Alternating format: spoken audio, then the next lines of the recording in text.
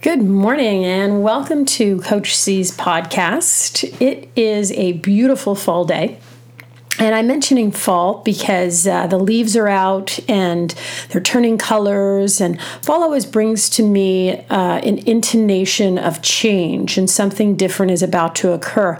And I have always found it fascinating where I live when the leaves start to change into these beautiful colors, and they change into reds and yellows and oranges. And I don't particularly like fall other than the fact that I'm surrounded by beauty and color and change.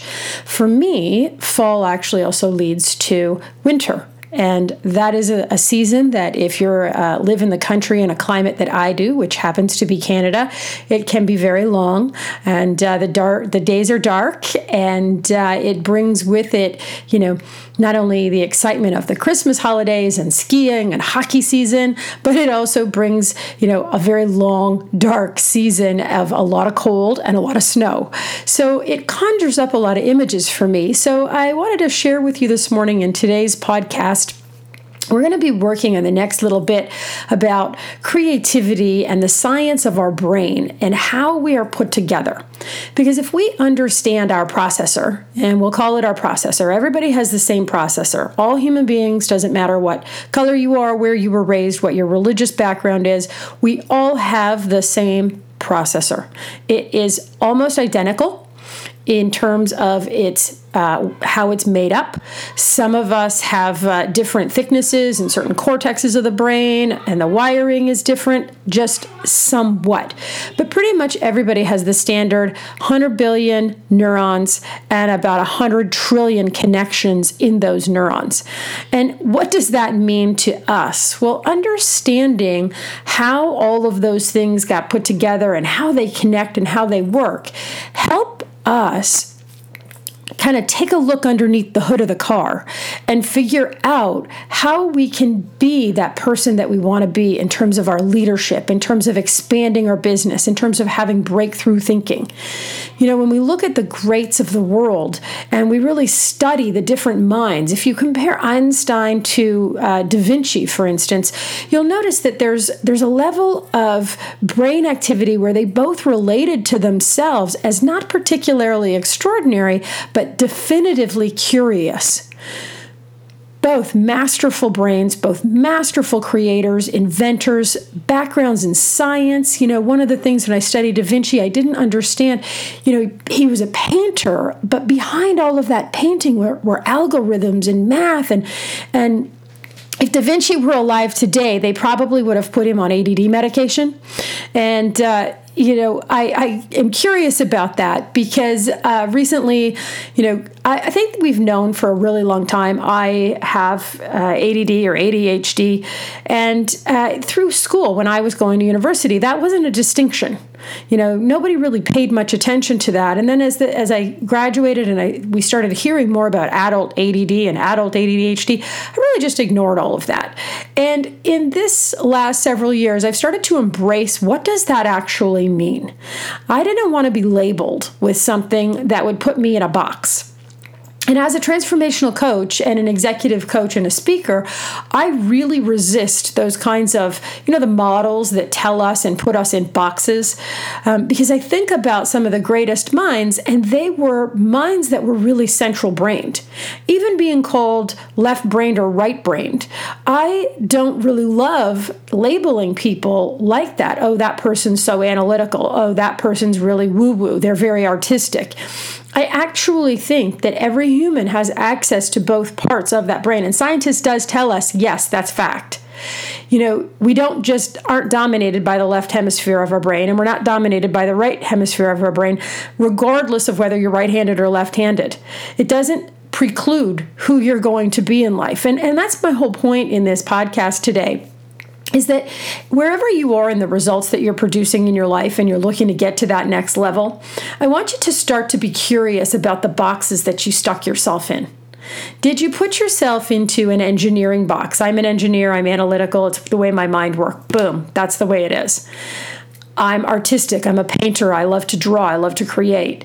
I'm not good at certain things because of that. Boom, that's the way my mind works. can you see how that limits our thinking about what's possible for ourselves and what's possible for our companies, our businesses, and the results that we produce? If you are heading up a creative industry and you're heading up something that's a really, has a lot of design functionality, and then you have to transform that design functionality into a product or solution, you require all facets of your brain. And so we'll get back to that ADD thing. As an executive coach and leader, I started to get really curious about this distinction. And it became a little bit more personal to me recently. About a year and a half ago, I suffered a concussion.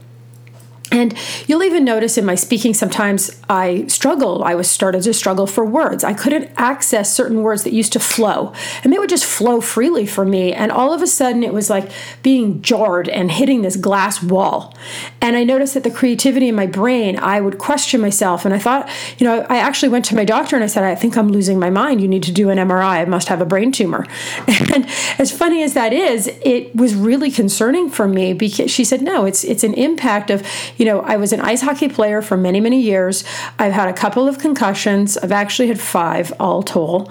And this last one was kind of the one that put me on the radar for what does that mean in the functioning of my brain? Does it mean that it's broken? I started using language to describe my memory and to describe my words not coming out of my mouth as I must be broken. And then I got really curious. Well, what is all of this about? Because my doctor also liked to describe to me that, as we get older in life, and I'm still only 39, I don't know about you, but I am joking. I know you can't see my face, but I'm just a little bit older than that.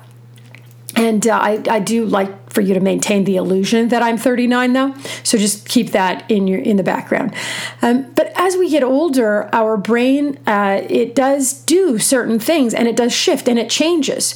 So your brain, from the time we are 0 to 4 all the way through to the very, very end, is constantly morphing, changing.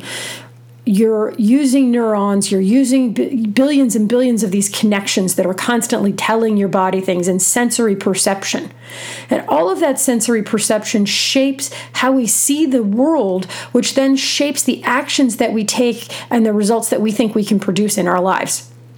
So it's limiting as well as unlimited if you really unlock and unleash some of those decisions that are holding us back.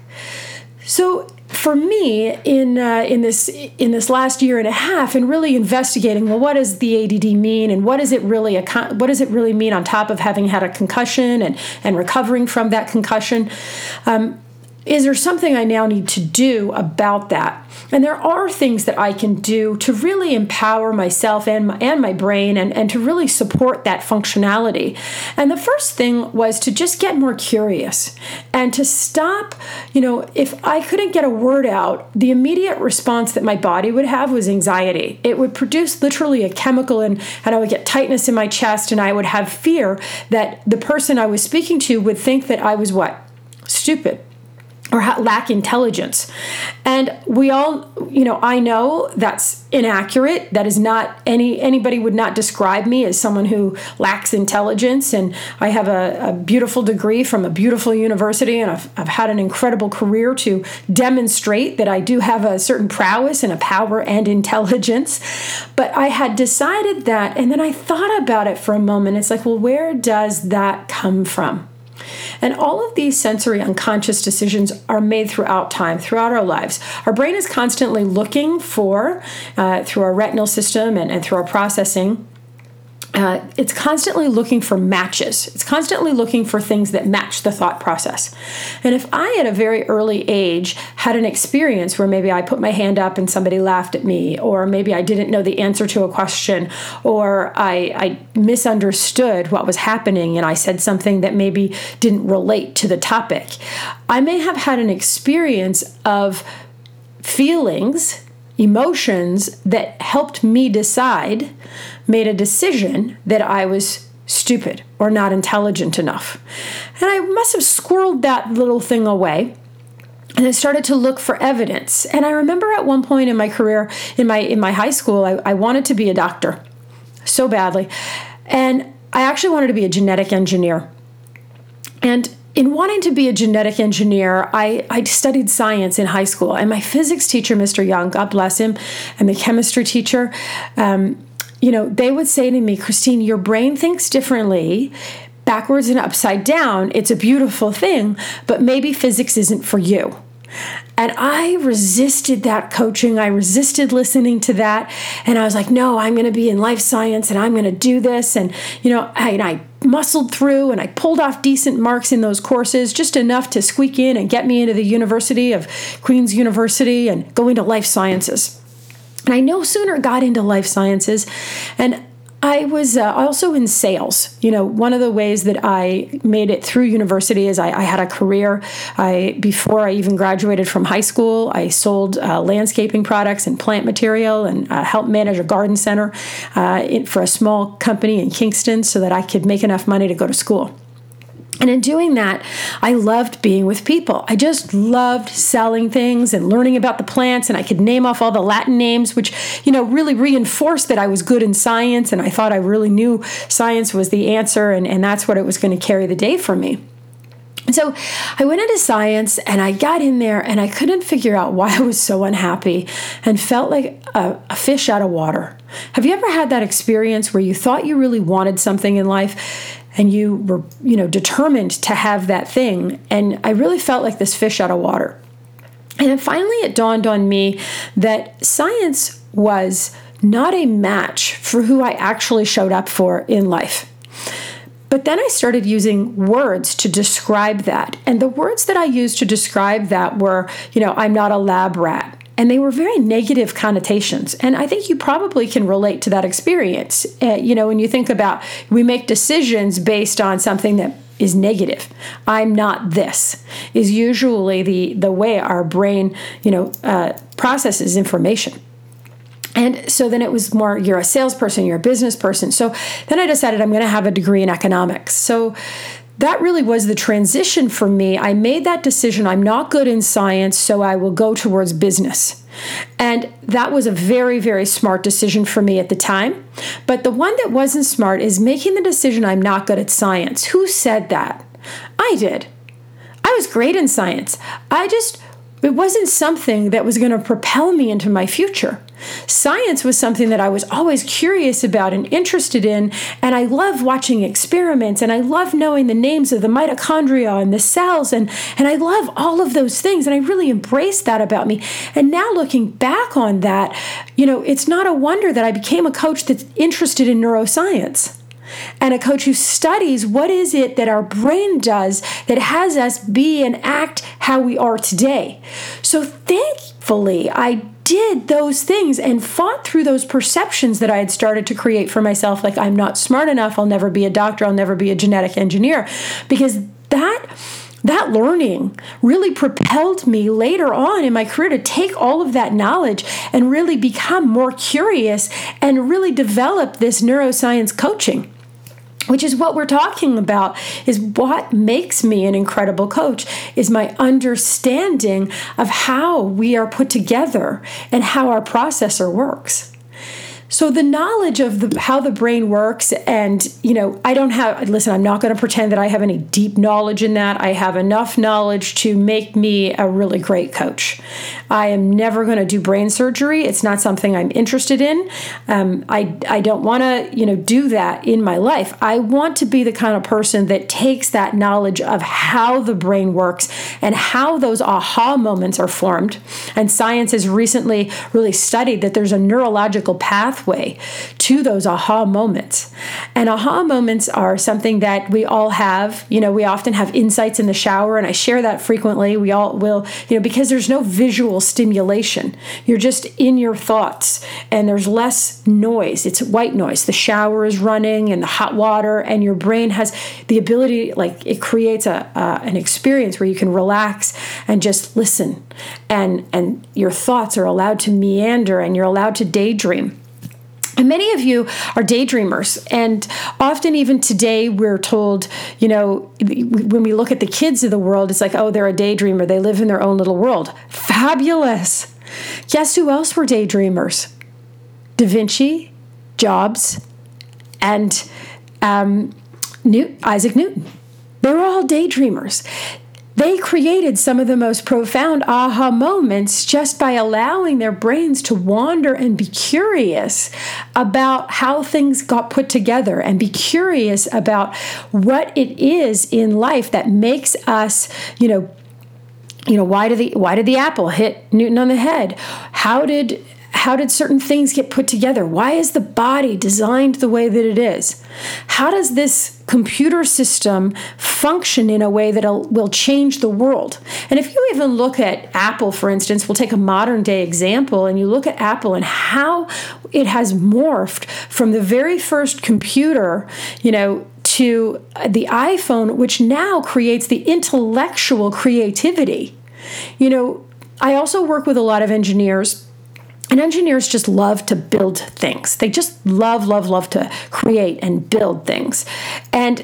But when you ask an engineer, it's like, okay, great, take your creation and go sell that to people. They literally look at you like, what do you mean I have to interact with people? That's not why I signed on to engineering. I signed on to engineering so that I could build things and do what I love to do. And they use that processor, they use their brain to their maximum potential in the way that they like to do that.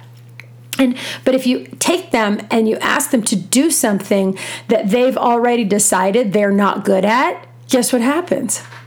They shut down. They get very concerned. They get very anxious. Their heart rate starts to go up. They get higher blood pressure.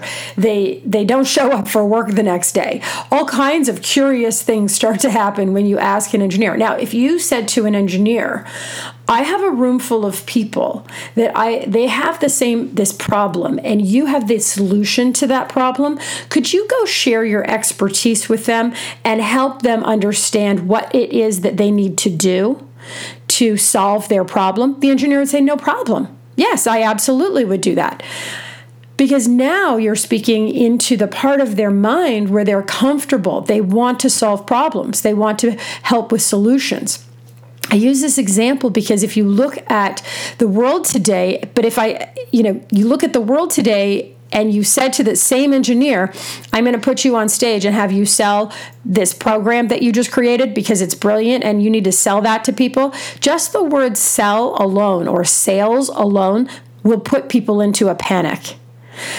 And the reason being is some decision that they made from the past where sales is scary or it feels risky to them, or they don't want to come across, they want to be liked and they don't want people to not like them, and salespeople are associated with, people don't like salespeople.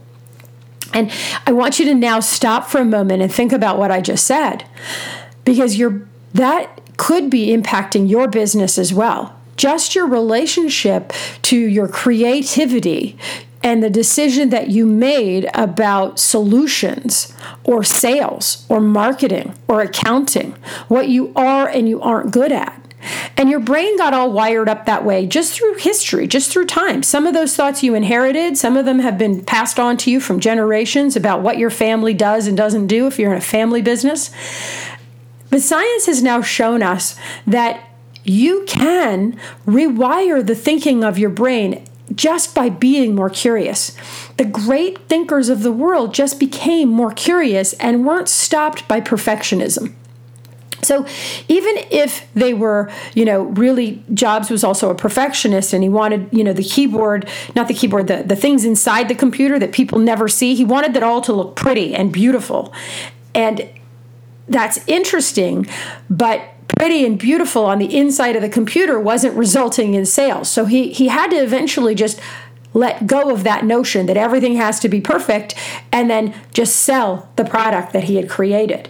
And you see, Apple still uses that model today. They know that they will fix whatever's not working perfectly eventually. And so they still release products that might have a bug, might have a problem. Are you relating to your business with that level of curiosity and knowing that you will fix whatever needs to get fixed? Some of us are holding on to these, I won't release this until it's absolutely perfect. And that might be holding your business back. So in this first series and looking at how has creativity and the science of our brain really gotten us to where we are in our business, one of the things that I was left with, is how do I invent and create for my clients a new place to, look at the same business problem? Because there's so many business books and so many professionals and so much mastery has already been done. We've made decisions on what it is that must be done and the right way to do it. And if you're left with nothing else after listening to this, I'd like you to consider that all of those right ways of doing it, while they may be very informative and they may be very, very helpful in getting you to certain solutions, they can also be the barrier to taking you to a breakthrough in your business. And a breakthrough means having that aha moment and being able to action that moment. Taking your, that insight that you have and being able to go, oh my gosh, I see the solution. And there's a whole new science that actually determines how we get to that solution. So getting to the solution, maybe you have to change the way you've been approaching the problem. So let's take a look in your business. I really invite you to use these podcasts to your benefit and really just take a moment and look at what's one problem that I'm dealing with today, that if I had a solution for that problem, it would help. And then start to investigate and be more curious. How are you being rigid in your approach to the problem? How are you feeling resigned in your approach to the problem? What are the emotional drivers that you have about that problem? So the science of creativity and being creative will actually help you have a new perspective and look at your problem differently.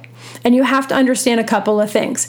Your brain is always wired to show you the past. Your brain is wired to gather sensory information. It is never stopping. There are 100 trillion neurons just firing all the time in your brain, gathering data, gathering information. And our job is to make sense of that information and then make a decision. And sometimes what we have to do before we make that decision is become more curious. To have the courage to not necessarily have the answer, but to investigate new solutions, which is why I love intergenerational leadership teams and having someone who has a lot of experience work with someone who is just new out of university or out of high school, because bringing those different thoughts together, that level of curiosity mixed and combined with a new level, that level of knowledge and experience, brings forward something that was not possible in an organization or in your company or in yourself prior to that. There's a few things that we need to deal with, though, and that is the decisions that we've made about either working with someone who's younger than us. You'll hear often leadership teams complain about millennials complain about the old folks. You just hear it everywhere in business. They don't understand me, blah, blah, blah. We're not going to get into that here. What we want to talk about is what's possible in your business if you started to bring that level of curiosity and learning. Not only if you're young and new and you're bringing in what do the experts say and how do those experts really, impact me and what are some of those things. Can I learn from that knowledge and how can I learn from that expertise? And then if you're the expert, how can you learn from that mind that is just in a basic curiosity mode because they haven't made all of the decisions about the right way to do it or the wrong way to do it. Some of the best work that I have ever done was when I didn't know what I was doing. Because nothing stopped me. I was able to create and invent programs that were impactful in organizations really early on. And it's what really spurred my career because I didn't know. I would read knowledge in books and I would put it all together and assemble the information right from the Oz principle to, being responsible and accountable. But I didn't have a pattern or a strategy if I had to do it a certain way. There was no rigidity in my learning and in my lessons. And that is something that I really try to recreate and reinvent every day in my practice is that phenomena of coming from, what if I don't know? The phenomena of coming from being really curious about a problem, or being curious about a sales issue, or being curious about, accounting and marketing. Well, accounting for me is not something I'm driven to, but I know I need to have people in my life that are really wired that way. So you want to remember, our brain is wired. And for some of us, there's dominations and areas that we gravitate towards because we've made decisions.